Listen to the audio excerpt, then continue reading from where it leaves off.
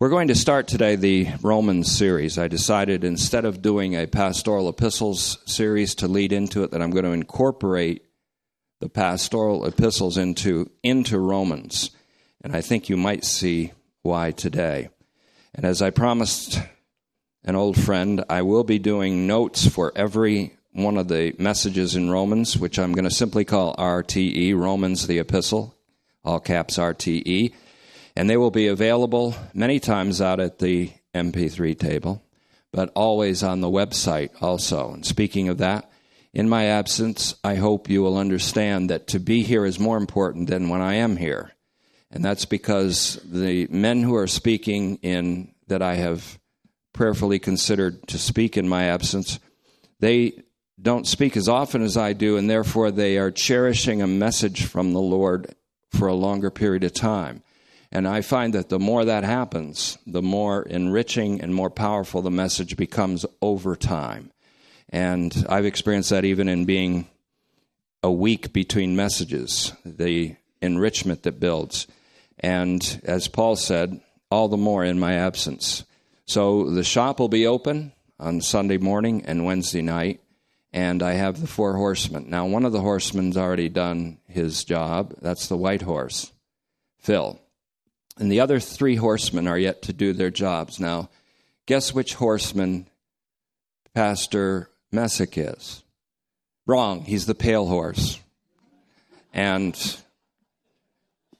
guess which horseman Professor Sadar is? Wrong. He's the black horse. Guess which horseman Pastor Brown is? Wrong. He's the red horse. He's the red horse. So remember that. Now, they each have an identity, so it's an important identity. And so we want to make sure that we understand the message from the Spirit of truth sent by the crucified and risen Christ, the message of supreme love, which is what Romans is. So, Romans, you don't have to turn there because this is an introduction. The message, Paul and his earliest interpreters. After today's message, I'm going to do another brief message as a lead-in to the communion service to set the pace for the Lord's table from here on in with us. It's an important part of the Lord's Supper. And so the ushers, I will actually call the ushers forward to bring you to the elements. All are welcome to partake of the communion today. And you will do that after I finish this message so that we can have this as a part of our reflection. It's a corporate reflection.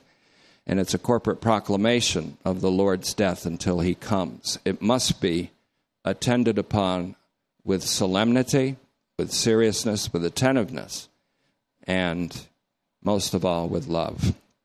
Romans the Epistle, first segment, first lesson, which I entitle Paul and His Earliest Interpreters. In Romans the Epistle, which is going to be our series starting today, RTE, Romans the Epistle. Our task is interpretation. Our goal is understanding. Though there are some things in Romans that are hard to grasp, especially for 21st century students. We're going to weave into this study of Romans, as you'll see especially in the introductory phase of it, some content from the pastoral epistles, 1st, 2nd Timothy, and Titus. There are 4 important things. Now, again, you're going to have these notes. They are for your edification. They are, if you want to be serious about Romans, the notes will be available. They won't always cohere with the message because I usually innovate from them and do go on a lot of different tracks, but they will be available. And I think it's important at this time in our history that we appropriate God's message in Romans.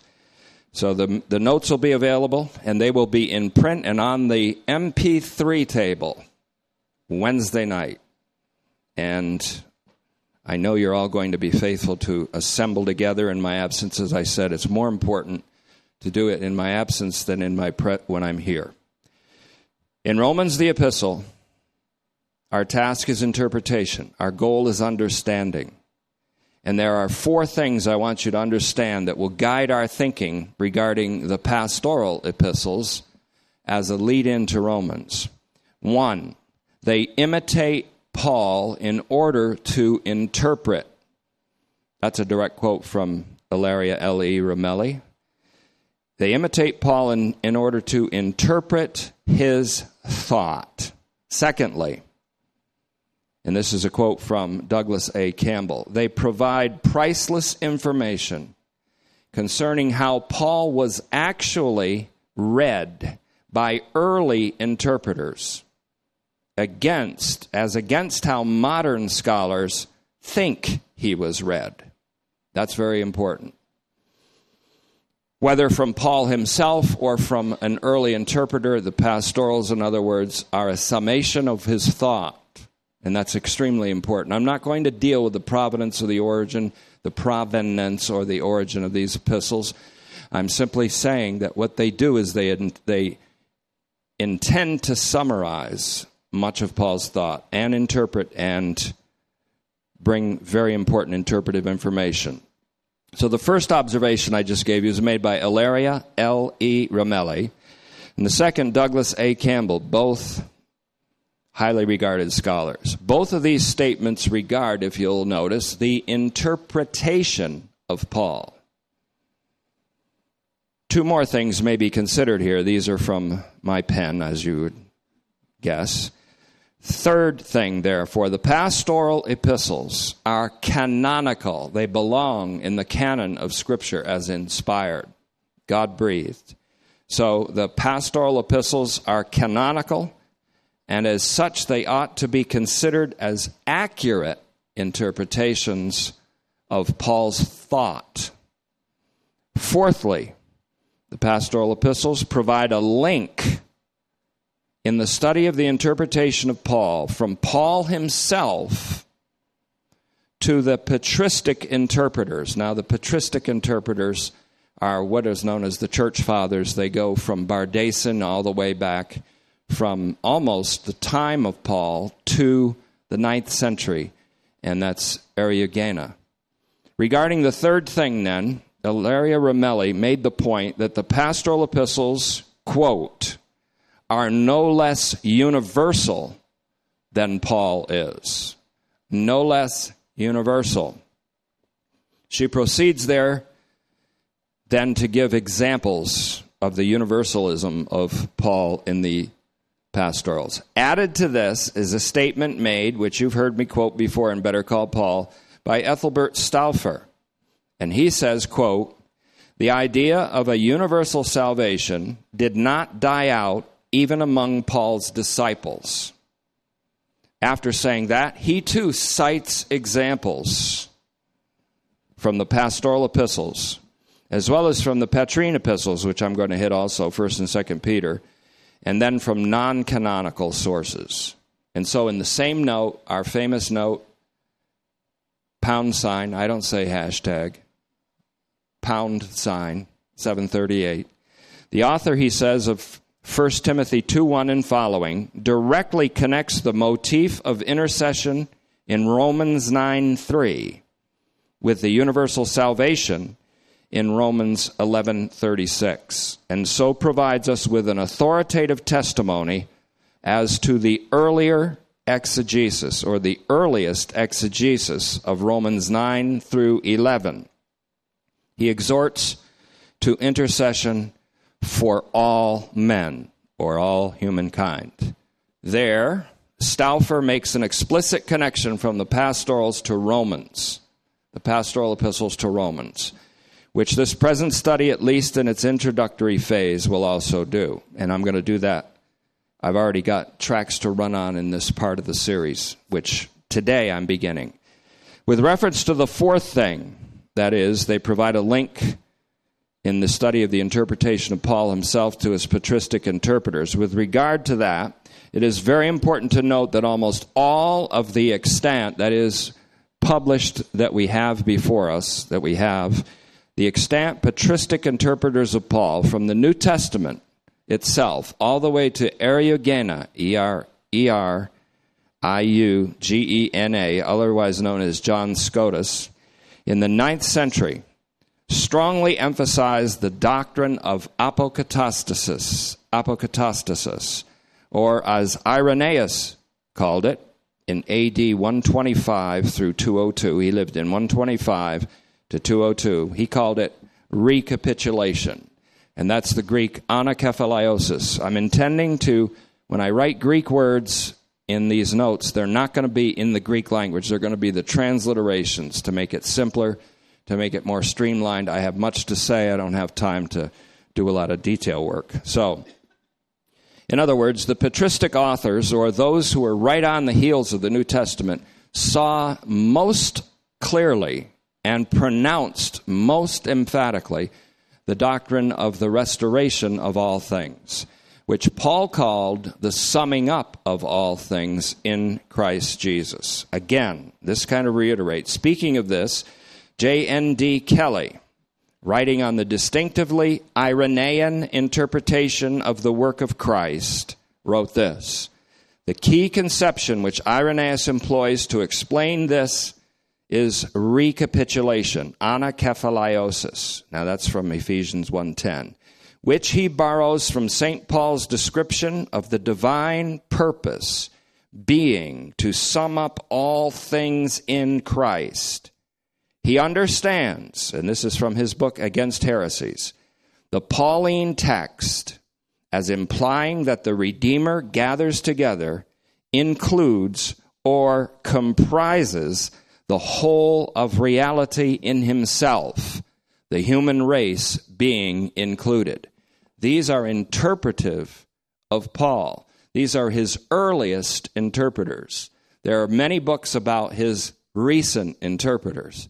We're starting with his earliest interpreters, but that's not the most important thing that we're relying on in our study, as we'll see.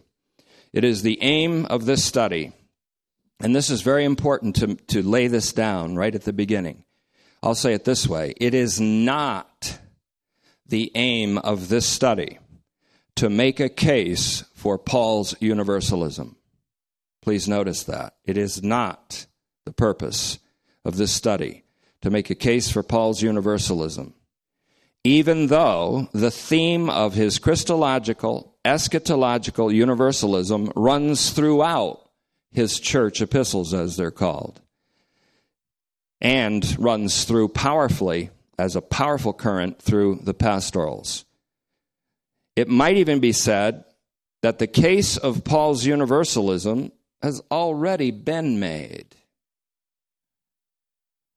by his early interpreters, as it is being confirmed in some of his most distinguished modern interpreters, and there are some distinguished ones. It is fair to say that our study of Romans, the epistle, will be conducted under the pavilion of the already established reality of the ultimate saving concern and unrestricted love of the triune God for all human beings and for all creation. It will be under this pavilion, and in the light of this understanding, that we will conduct our study. In this light, we will see light. So we begin with the light that's already been shed through our study of John's Gospel, our study of Rev the Book, and our study of Better Call Paul. So again, it's fair to say that our study in Romans the Epistle will be conducted under the pavilion of the already established reality of the ultimate saving concern and unrestricted love of the triune God for all human beings and for all creation. I use for that right off the bat Romans 8:18 to 23 and Romans 11:33 to 36. Again, and this is important to lay down our purpose, I do not intend to present Romans as a pamphlet or a treatise on universal redemption, per se. It is not that. Romans is not a pamphlet on universalism. Nor am I doing this to help campaign for the cause of universalists, as they're called, and there are many kinds of those. Some are Christian, some are non-Christian, some are Unitarian, some are from other faiths. I am not doing this to help campaign for the cause of universalists, of which there are many types today. I am doing this study together with you. I am doing this to show that Romans, as well as all of Paul's epistles, were written in the light of the knowledge of the glory of God that shines in the face of Jesus Christ. They were all written in the light of the knowledge of the glory of God that shines in the face of Jesus Christ, 2 Corinthians 4:6, which glory and which face Paul saw. 1 Corinthians 9:1. Am I not an apostle? Have I not seen the Lord? Am I not free? And so, Paul saw that glory. Also, Acts 22:14, it was appointed to Paul, says Ananias on Straight Street, the first brother that Paul contacted after his vision of Christ. Ananias said, it was appointed to you to see the righteous one. That's important for Roman study also. And to hear the voice of his mouth and to know the will of God. And that's something that we're going to fan out on when I return. So, God, the knowledge of the glory of God shines in the face of Jesus Christ. So we are proceeding in Romans, the epistle, with the conviction, and faith is the conviction of unseen things, and the assurance, and faith is the assurance of things hoped for. We are proceeding in Romans, the epistle, with the conviction and the assurance that the saving significance of Jesus Christ and of his death and resurrection is universal. And with the awareness that Paul himself wrote while cherishing this assurance, treasuring this conviction throughout. So it's much easier for Paul, for example, in Romans, where he has to reconcile warring factions among the saints. It's much easier to be a peacemaker, as Paul is in Romans. It's much easier to reconcile warring factions among Christians in Rome if he's doing so from a knowledge of an already achieved, though not universally realized, reconciliation of the world to God in Christ. Under the knowledge of the already achieved but not yet fully realized reconciliation of the world to God in Christ at the cross, it is much easier to proceed as a peacekeeper with believers and unbelievers, as a peacemaker. So, I've already referred to a number of human authors and interpreters of Paul, which is kind of a forecast of my future with Romans. I will be studying many of the best, earliest, and latest scholars in Paul. And so I've already referred to a number of human authors and interpreters of Paul, who is called the apostle, he called himself this, the apostle to the pagans in Romans 11:13. However, and this is more important still, it should not go without saying, and therefore it should be said, that our primary reliance, and I speak for myself, and I hope you all follow me in this, our primary reliance in this upcoming study must be on the Spirit of truth, whom Jesus said will guide you into all the truth. The Spirit of truth, of whom Jesus himself, who is the Lord of the living and the dead now, he said of the Spirit, he will guide you into all the truth. That includes the truth which even in 2 Peter 3 is sometimes hard to be understood in Paul's epistles. The Holy Spirit, the Spirit of truth, who is the Spirit of reality, that the reality that is incarnate in Jesus. Let me say that again. This is, first of all, John 16:13. He will guide you into all the truth. The truth that he, the divine Spirit of God, speaks is the reality that is incarnate in Jesus. And that's found in John 14:6 and Ephesians 4:21. And it is the reality that is incarnate in Jesus, who is the Father's Word, who is God, and without whom nothing that ever came into existence came into existence. Nothing without him. Nothing will be redeemed either without him. But even as everything came into existence by him, everything will be redeemed by him and in him. So then, given this reality, our study must be conducted prayerfully as well as carefully. Prayerfully as well as carefully. Neither should it not be mentioned that though the Spirit of truth is a perfect teacher, they shall all be taught by God, says the Scripture. Though the Holy Spirit, the Spirit of truth, is a perfect teacher, none of us are perfect students.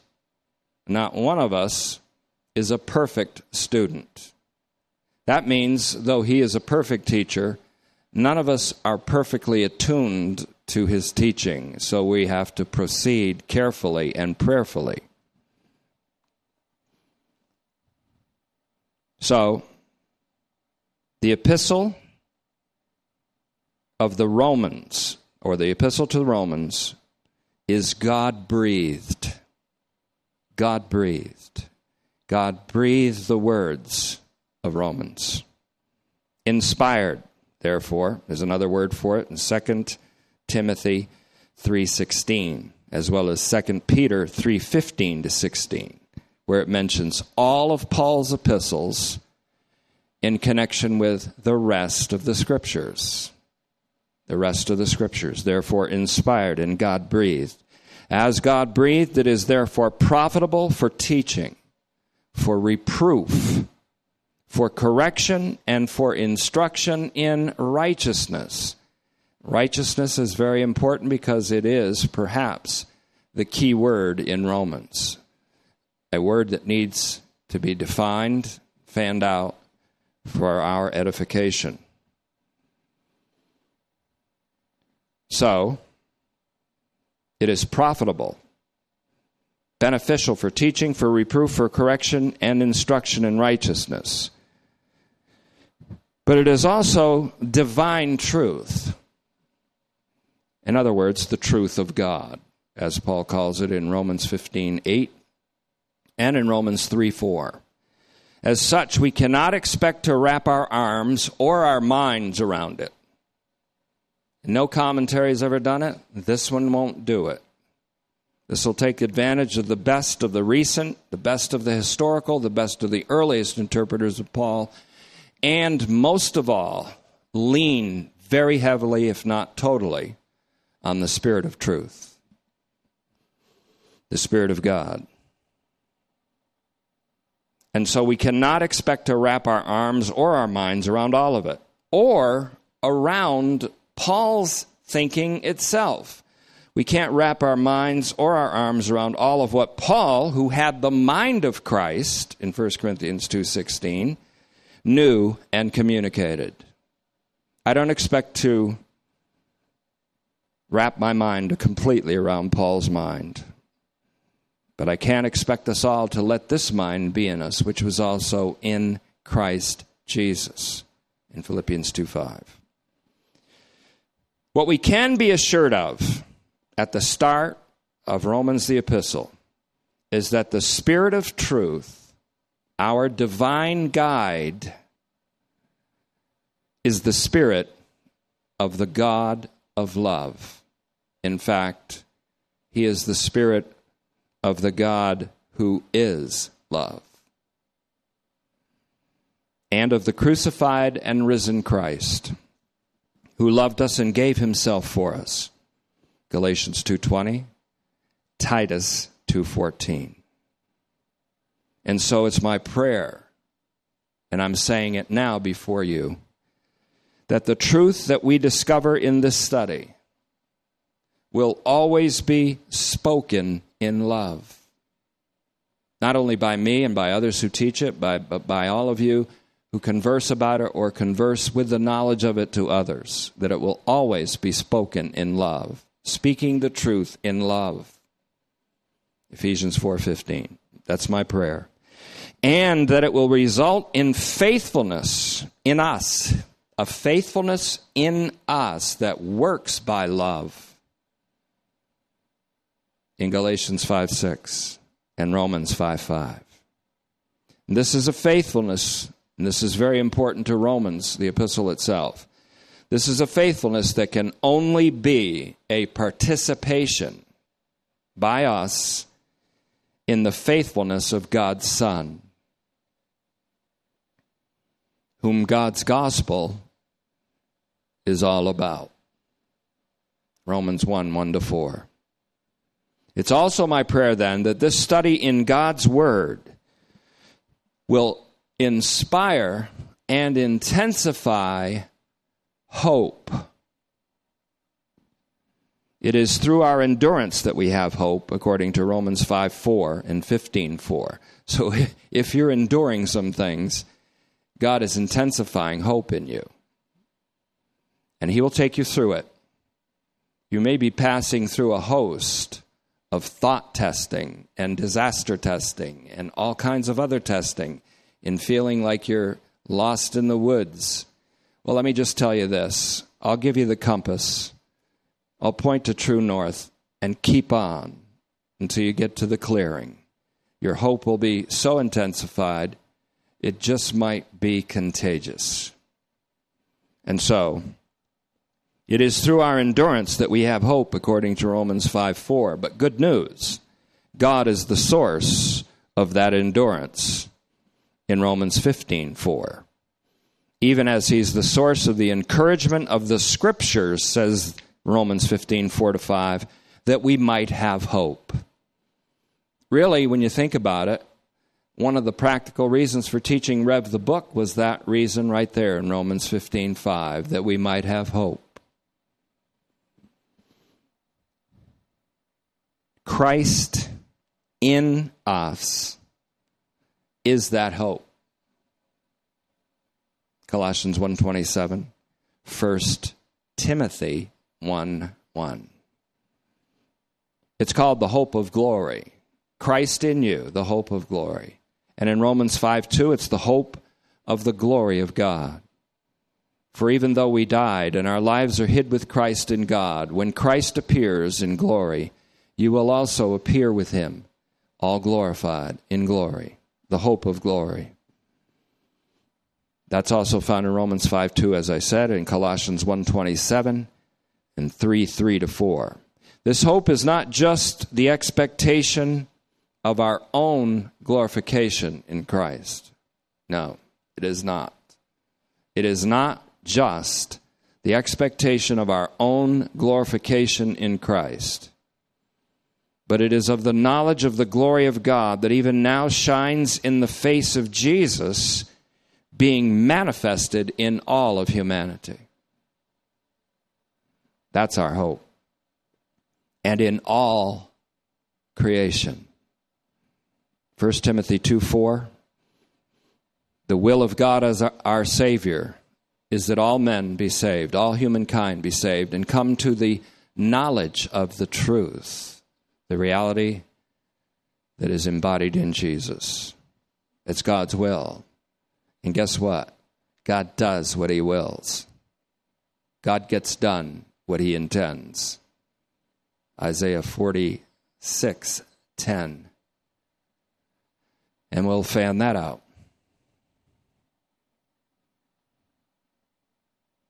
And, in fact, that glory that shines even now in the face of the risen Christ, who is among us today, here, especially as we participate together in His supper. The light that shines from His face, the light of the knowledge of the glory of God, will shine in and through all creation on earth, even as it now shines in heaven. Even as his face lights up all of heaven, so the will of God is that his glory will shine in all the earth. In Habakkuk 2:14. And so there will be no need to evangelize in that day, for all will know him, says Jeremiah 31:34. So the hope of glory is not just the hope of our own selfish glorification, the selfish hope, although that's included, but it's the hope that the glory that shines from the face of Jesus will shine in all creation and throughout the heavens and the earth and in all of humanity in all of its times. And that is the hope of glory. In fact, that's the gospel of the glory of Christ, which is now hidden to those who do not believe. Hidden, veiled by the prince or the ruler or the god of this age. Veiled. And so its unveiling will be resisted fiercely, brutally, savagely by enemies that are too strong for us. Our battle is not with flesh and blood, not the true battle. But it's against enemies in Jeremiah 31:11 that are too strong for us. Sin itself, the flesh as a supernatural enemy, principalities and powers, and death and the fear of death. We put on the full armor of God against these. That's the true war. And so, our hope is that this glory, our expectation is that this glory will be in all the earth. Numbers 14:21, Psalm 72:19, Isaiah 6:3b, Habakkuk 2:14, Ephesians 1:10, Colossians 1:20. Don't worry, it'll be on the MP3 table Wednesday, all these. And if you want to study, if you want to just take the verses that are cited and follow them up on your own, you'll be amazed what the Holy Spirit will teach you in the continuity of these verses. In closing, therefore, in our introduction to Romans, the epistle,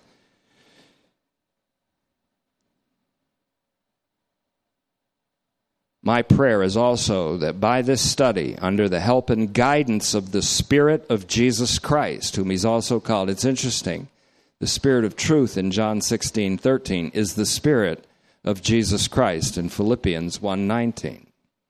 By the supply of the Spirit, the help of the Spirit, the guidance of the Spirit of Jesus Christ, that we will realize a unity in Christ that now already embraces all believers and which will yet include all humankind and all of God's creation in all of its times.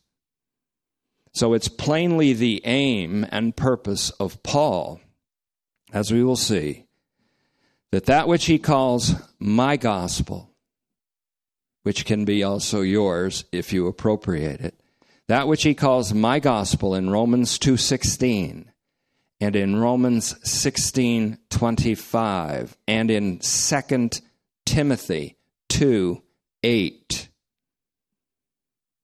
would be the means by which God would strengthen his readers in Rome, and in the time of the writing to strengthen them. And Romans was most likely written in the spring of 52 AD. And I'll still use the word AD, even though they're banishing it from colleges and sometimes even from seminaries today. Just because of that, I'll use it.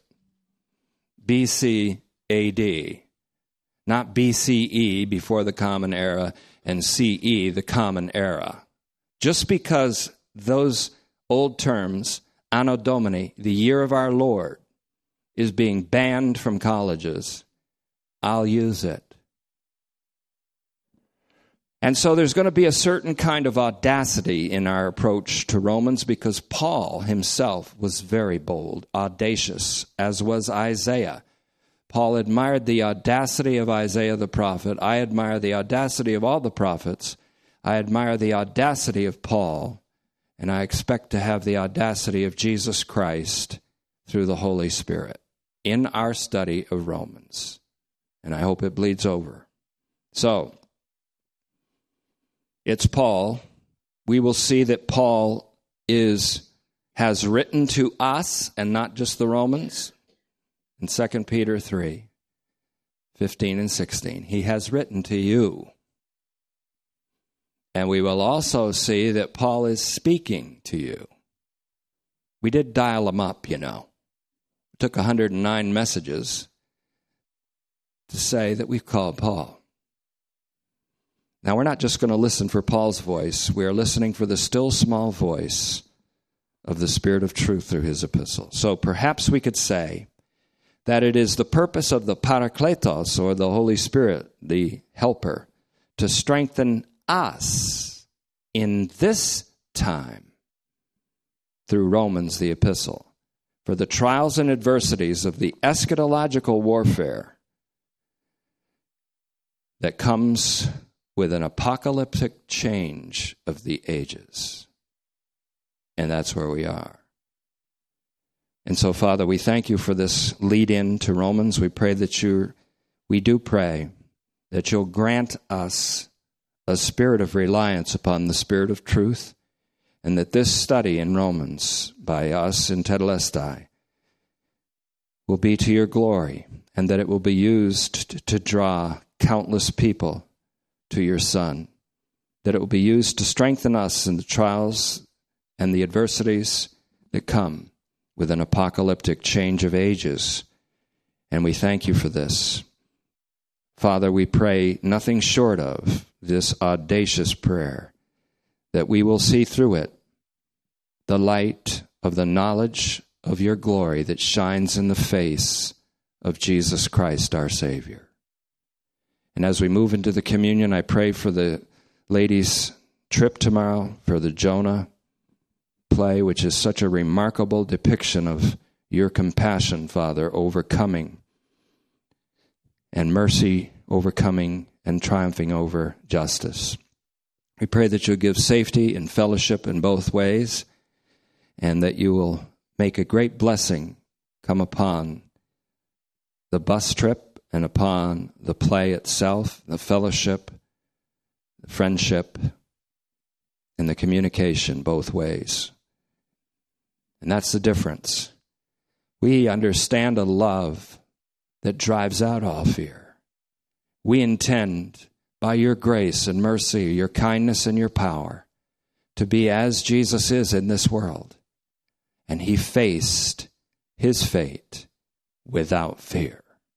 We thank you, Father, that you've identified us with your Son, that you've saved us by grace and through a faithfulness that is not our own, and that you've called us to live a life which is merely a participation in the faithfulness of the Son of God who loved us and gave himself for us.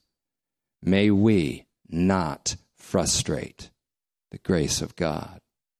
We ask this in his name. And now we will proceed with communion. Everyone is welcome. That includes you, Marilyn. Marilyn, you're welcome. Good to see you. Everyone's welcome. That's Bruce's mom. She's taking good care of him. She's here just to take care of him, actually. No, she loves the fellowship. She loves all of you.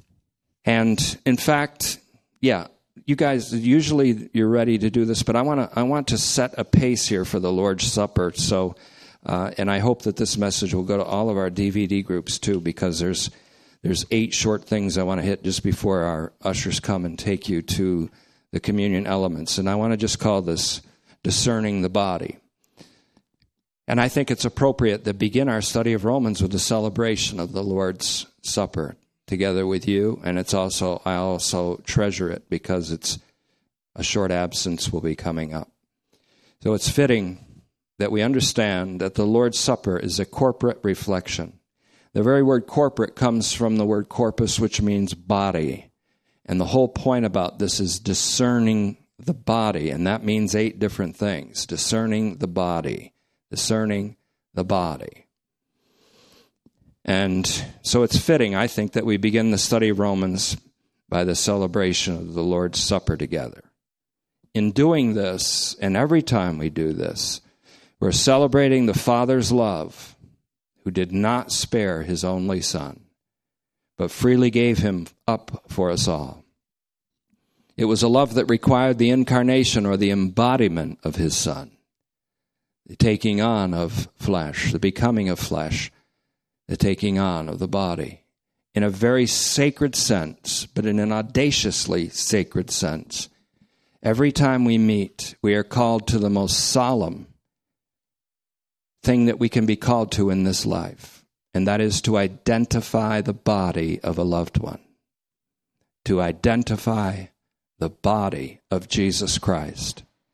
Communion is a call to identify his dead body, for he died. But it's also the most remarkable thing.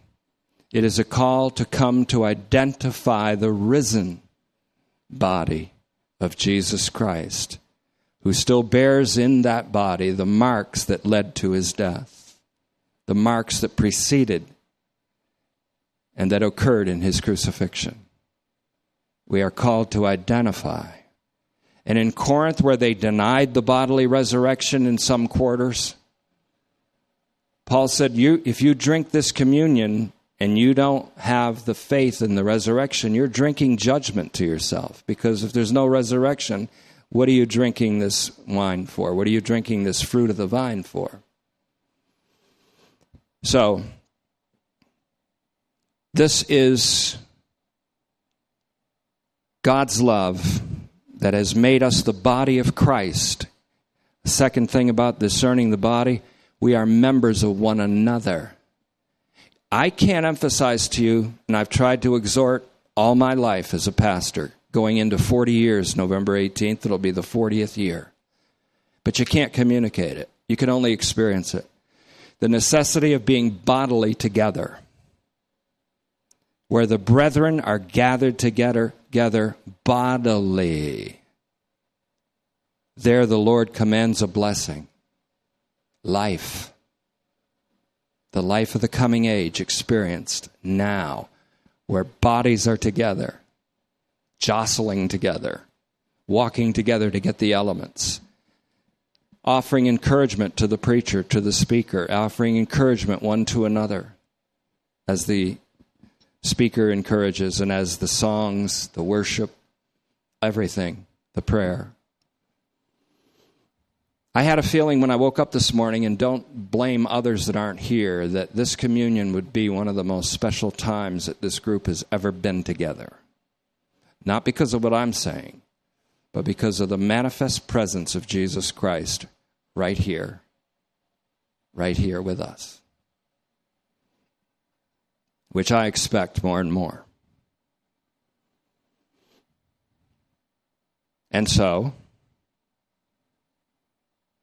the body of Christ, in which we are all members of one another, is also the body of Christ himself, who now comprises his church. Christ is all and he's in you all, and who will yet comprise all of created reality. For that, I want to read 1 Corinthians 11 and the whole section on this very briefly.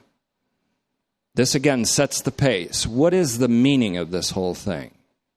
What are we doing when we do communion? What do we do at the Lord's table? What are we doing?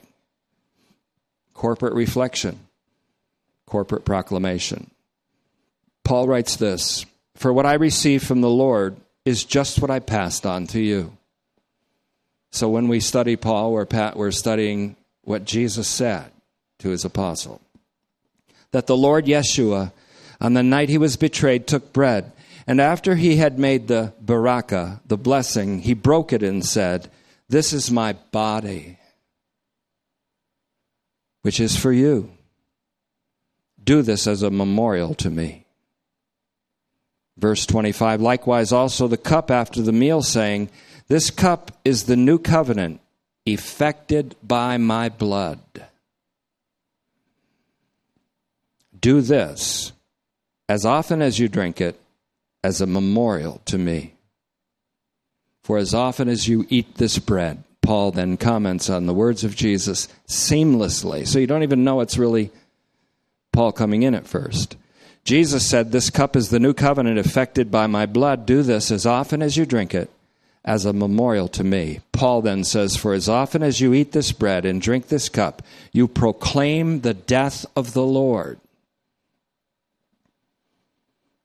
until he comes. Therefore, whoever eats the Lord's bread or drinks the Lord's cup in an unworthy manner will be guilty of desecrating the body and blood of the Lord. Very harsh? Perhaps. Hate speech? Not really. More like love speech. This is so that this will not happen. This is the doctrine that teaches us how important it is. Approaching the Lord's table, we are approaching the Lord himself. And so, notice it. A person who eats the bread, the Lord's bread, or drinks the Lord's cup in an unworthy manner will be guilty of desecrating the body and blood of the Lord. So let a person examine himself first. Examine himself or herself first. And then he may eat of the bread and drink from the cup. That's why I'm taking this time before we get the elements. For a person who eats and drinks without recognizing the body eats and drinks judgment upon himself. Paul is rebuking a neo kind of Platonism which denies bodily existence, which says that everything material is evil, when God in fact emphasizes the body. You have been bought with a price, therefore glorify God in your body, which belongs to God. Your body, which belongs to God. I urge you, therefore, says Paul in the climactic passage of Romans, to present your body as a living sacrifice, discerning the body. Belittling the body itself is drinking this communion service for nothing. It's what is it? But you here don't have that problem. So I want you to get that out of your minds. So, he goes on to say to the Corinthians, this is why many among you are weak and sick, and some have died. If we would examine ourselves, we would not come under judgment. But when we are judged by the Lord, we are being disciplined so that we will not be condemned along with the world. So then, my brothers and sisters, when you gather together to eat, wait for one another. Back then, they had a meal with this communion, and it was followed by this service. If someone is hungry, he should eat at home, so that when you meet together, it will not result in judgment. Here's the things I want to hit you with real quick. 1, discerning the bodily existence is what he's talking about in discerning the body. We are discerning or celebrating or appreciating that our bodily existence, our existence in bodies, is a primary element of God's eternal will. We are fearfully and wonderfully made. Fearfully and wonderfully made. These bodies will be transformed, but they will be these bodies. So we discern our bodily existence is a primary element of God's eternal will. Romans 12:1, 1 Corinthians 6:20, Genesis 1:1. In the beginning God created. Secondly, discerning or recognizing our bodily existence, that's discerning the body, means recognizing and appreciating and celebrating our bodily existence with others. Psalm 133, dwelling together in unity where the Lord commands a blessing. Thirdly, recognizing our bodily existence in the body of Christ is also what it means. For we are members of Christ, but we are also members one of another, says Romans 12:5. And this also is the basis for husbands. Love your wives as Christ loved the church. No man has ever yet hated his own flesh, but nourished and cherishes it. So shall a man love his own wife, even as his own flesh, his own body. Fourth then, recognizing the body means identifying the dead body of Jesus. Communion is when we go into the most solemn, and in one sense, if it weren't for resurrection, unbearably sad identification of the body of a loved one. as Revelation 1:7 says, every eye will see him, even those who pierced him, and they shall mourn for him, says Zechariah 12, as over the loss of an only born son.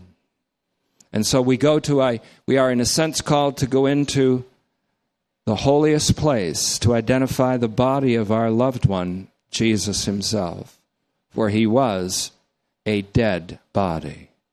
He who lived in a body of flesh, died in a body of flesh, and was a dead body until God raised him from the dead. So facing that reality, this is him. Will you say, how can you tell that this is your loved one? Because I heard that spikes were driven through his hands and his feet. And I heard that a javelin was driven into his chest cavity and revealed that he was dead indeed. And I heard that a crown of thorns was driven into his forehead, which to me reveals that he took the curse that God placed on the earth for Adam's sake and took it on himself. Yeah, that's him. That's the body of my beloved.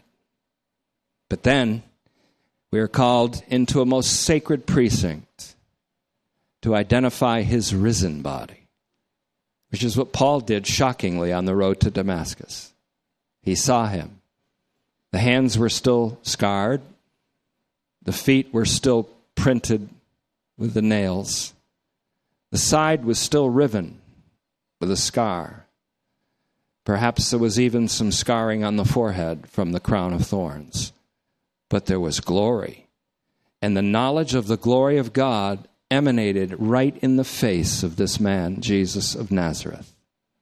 Paul saw him, heard a word from his mouth, and learned the will of God, which is to all things be comprised in Christ, the mystery of his will, which is the interpretive path to Romans, the mystery of God's will. So, recognizing the body. The fifth thing means remembering his death. It means a reverent recollection of his blood that effected the new covenant. So as we recognize that he is present among us in his risen body that still bears the marks of his death and his dying, we also remember that the blood of the new covenant was shed at Calvary's cross, an unconditional covenant by which a new creation comes about through the creative and redemptive act of God in Christ, including the creation for us of bodies of glory like his own, an act that will occur when he comes, and he's coming. 6, the elements themselves, the fruit of the vine, unfermented fruit of the vine, and of the grain, show that this new creation is to involve all creation. This bread is my body. This bread is my body. I am the true bread that comes down from heaven. And this bread is my flesh in its food for the whole world, in John 6:51.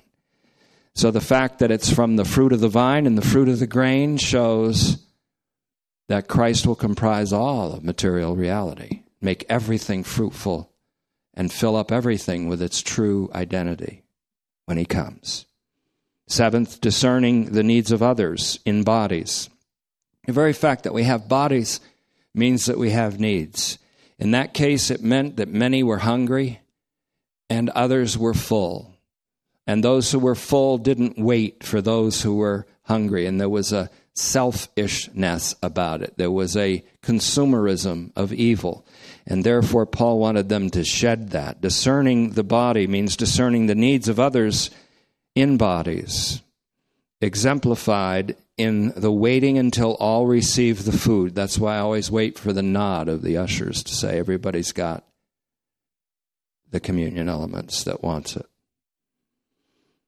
And so finally, this means recognizing the value of being bodily together There's nothing wrong with technology as we have it today as a means of getting messages. And we also recognize those who are sick and cannot be here with us.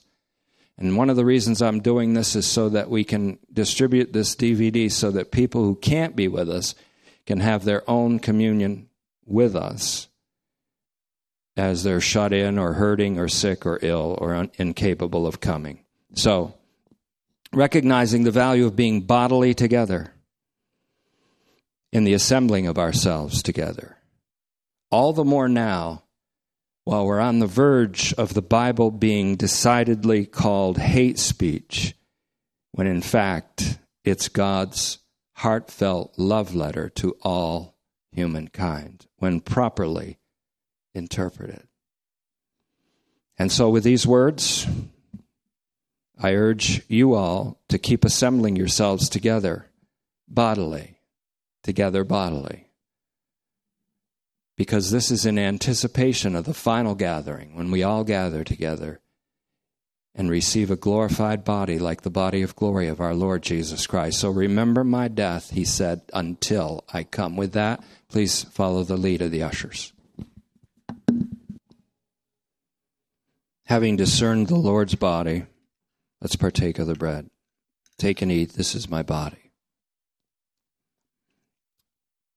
Having appreciated the blood that was shed for not just many, but for all, let's drink the cup.